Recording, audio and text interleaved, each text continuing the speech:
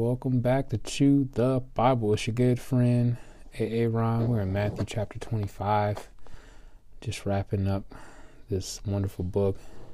It's getting pretty serious. So put on your seatbelt and let's ride this thing to the end. Parable of the 10 bridesmaids. Then the kingdom of heaven will be like 10 bridesmaids who took their lamps and went to meet the bridegroom. 5 of them were foolish and 5 were wise. The 5 who were foolish didn't take enough olive oil for their lamps.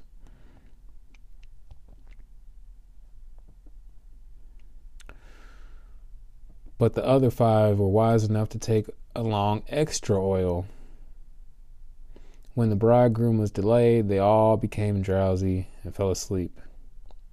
At midnight, it says they all became drowsy and fell asleep.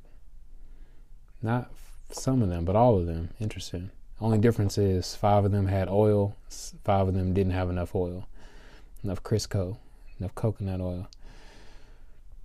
All right. I just had this thought. I was like, why would they need oil? Like, I know oil, yeah, it was for their lamps, but I just had this thought, like, what if they used some of it on their hair? That's why they didn't have enough. Just had a thought. All right, there was some sisters. When the bridegroom was delayed, they all became drowsy and fell asleep. Verse 6, at midnight, they were roused by the shout, look, the bridegroom is coming. Come out and meet him. All the bridesmaids got up and prepared their lamps. Then the 5 foolish ones asked the others, please give us some of your oil because our lamps are going out.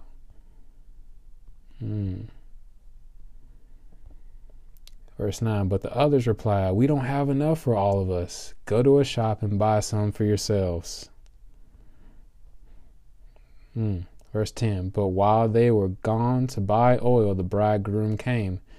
Then those who were ready went in with him to the marriage feast, and the door was locked. Later, when the other 5 bridesmaids returned, they stood outside calling, Lord, Lord, open the door for us. But he called back, believe me, I don't know you. So you too must keep watch, for you do not know the day or the hour of my return. Parable of the 3 servants, verse 14. Again, the kingdom of heaven can be illustrated by the story of a man going on a long trip. He called together his servants and entrusted his money to them while he was gone. He gave 5 bags of silver to one, 2 bags of silver to another, and 1 bag of silver to the last, dividing it in proportion to their abilities. He then left on his trip. Verse 16, the servant who received the 5 bags of silver began to invest the money and earned 5 more. The servant with the 2 bags of silver also went to work and earned 2 more.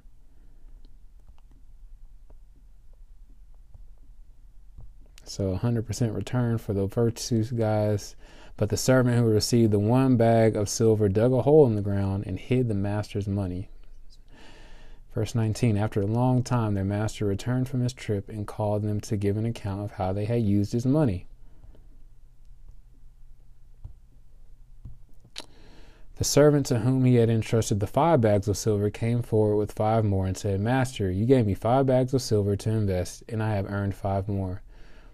Verse 21, the master was full of praise. Well done, my good and faithful servant. You have been faithful in handling this small amount, so now I will give you many more responsibilities. I wonder what those responsibilities are. Let's celebrate together.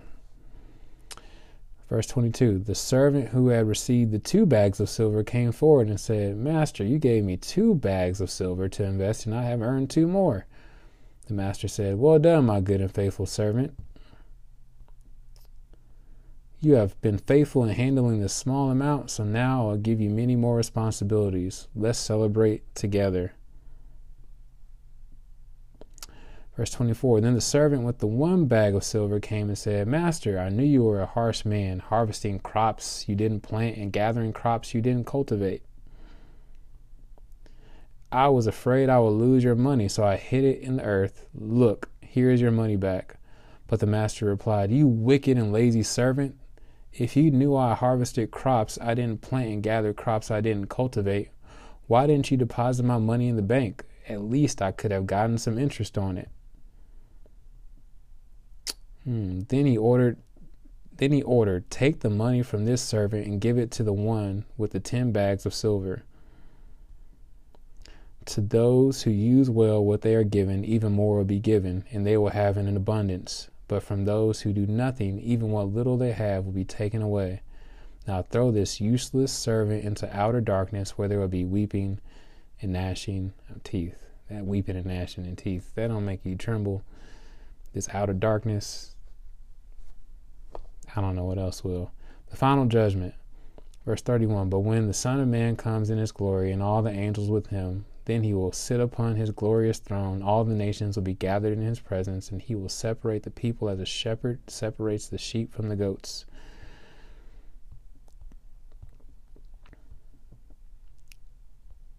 He will place the sheep at his right hand and the goats at his left. Then the king will say to those on his right," it's interesting too. When I went to the zoo with my son, as we were walking through the area where the sheep and the goats, the sheep were actually on the right side at the Kansas City Zoo, and the goats were on the left side. "And the king will say to those on his right, 'Come, you who are blessed by my Father, inherit the kingdom prepared for you from the creation of the world. For I was hungry, and you fed me. I was thirsty, and you gave me a drink. I was a stranger, and you invited me into your home. I was naked, and you gave me clothing. I was sick, and you cared for me. I was in prison, and you visited me.' Then these righteous ones will reply, 'Lord, when do we ever see you hungry and feed you, or thirsty and give you something to drink, or a stranger and show you hospitality, or naked and give you clothing? When did we see you sick or in prison and visit you?' And the king will say, 'I tell you the truth, when you did it to one of the least of these, my brothers and sisters, you are doing it to me.'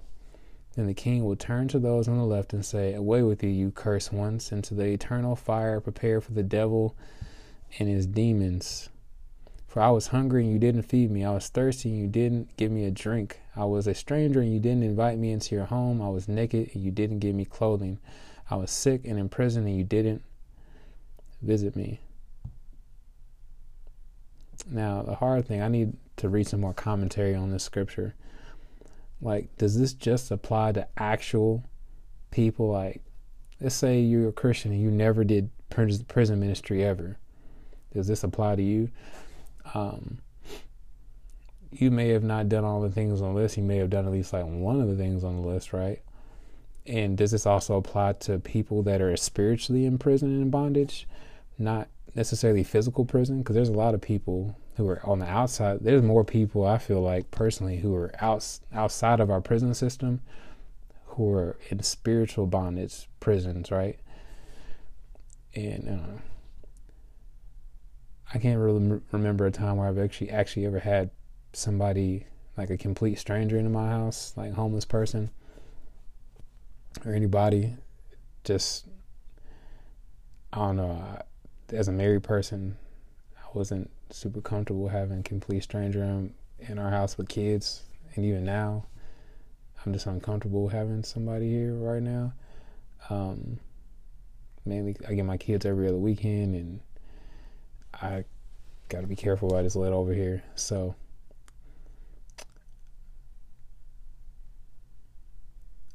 I kind of wonder, like,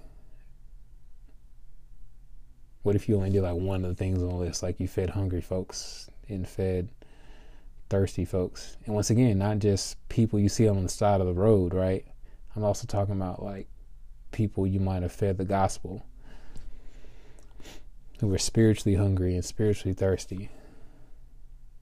It's one of my favorite things I like to share when I've had people in my car, or just recently, is the whole John chapter 4 scripture about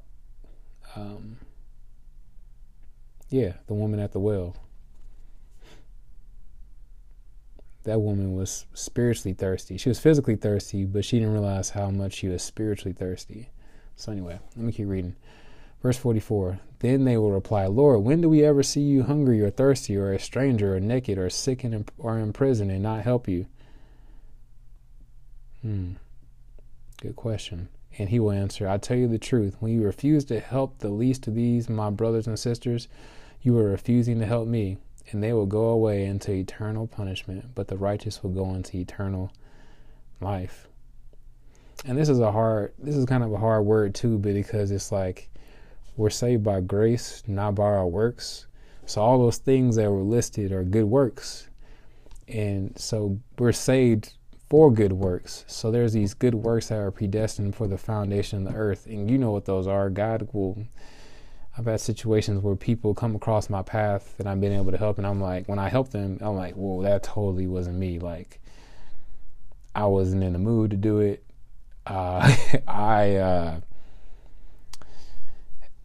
It's one thing. Have you ever like signed up to go volunteer and do something and you just did it kind of just like, and don't get me wrong, God blesses that too when we do things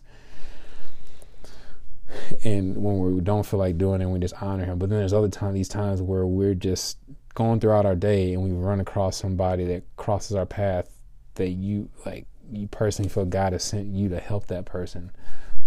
And you just so happen to have, a couple dollars in your wallet or spare blankets or a hoodie or, so you had something in your hand to give that person or a ride to give them somewhere, whatever. You allowed them to stay at your place, whatever. And it was totally, and you felt peace about it. Like you weren't worried about them stabbing you or stealing from you. And I don't know. What I'm trying to say is it's like something about when the power of the Holy Spirit is on it. And it's like, it's God doing working through you. It wasn't you. So anyway, let's keep going. We're almost done. Romans 3:23 says, for all have sinned or missed the mark or veered off the path and fallen short of the glory of God or God's perfect standard. Romans 6:23 says, for the wages of the cost of that sin is death or eternal separation from God. But the free gift of God is eternal life through Jesus Christ, our Lord. Romans 5:8 says, but God demonstrated his love toward us or showed his love toward us in that while we were still yet sinners, Jesus Christ died for us. Romans 10 verse 9 through 10 says that if we will confess with our mouth that Jesus is Lord and believe in our heart that God has raised him from the dead, we will, not might be, not maybe, we will be saved. For with our hearts we believe we are now in right standing with God, and with our mouths we confess that we are now saved.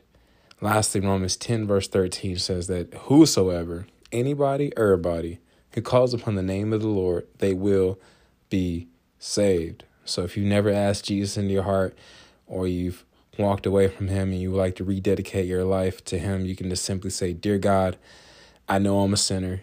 I know my sin deserves to be punished.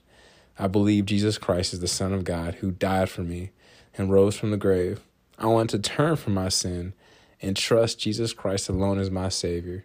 Thank you for the forgiveness and everlasting life I can now have through faith in Jesus. In Jesus' mighty precious name I pray. Amen.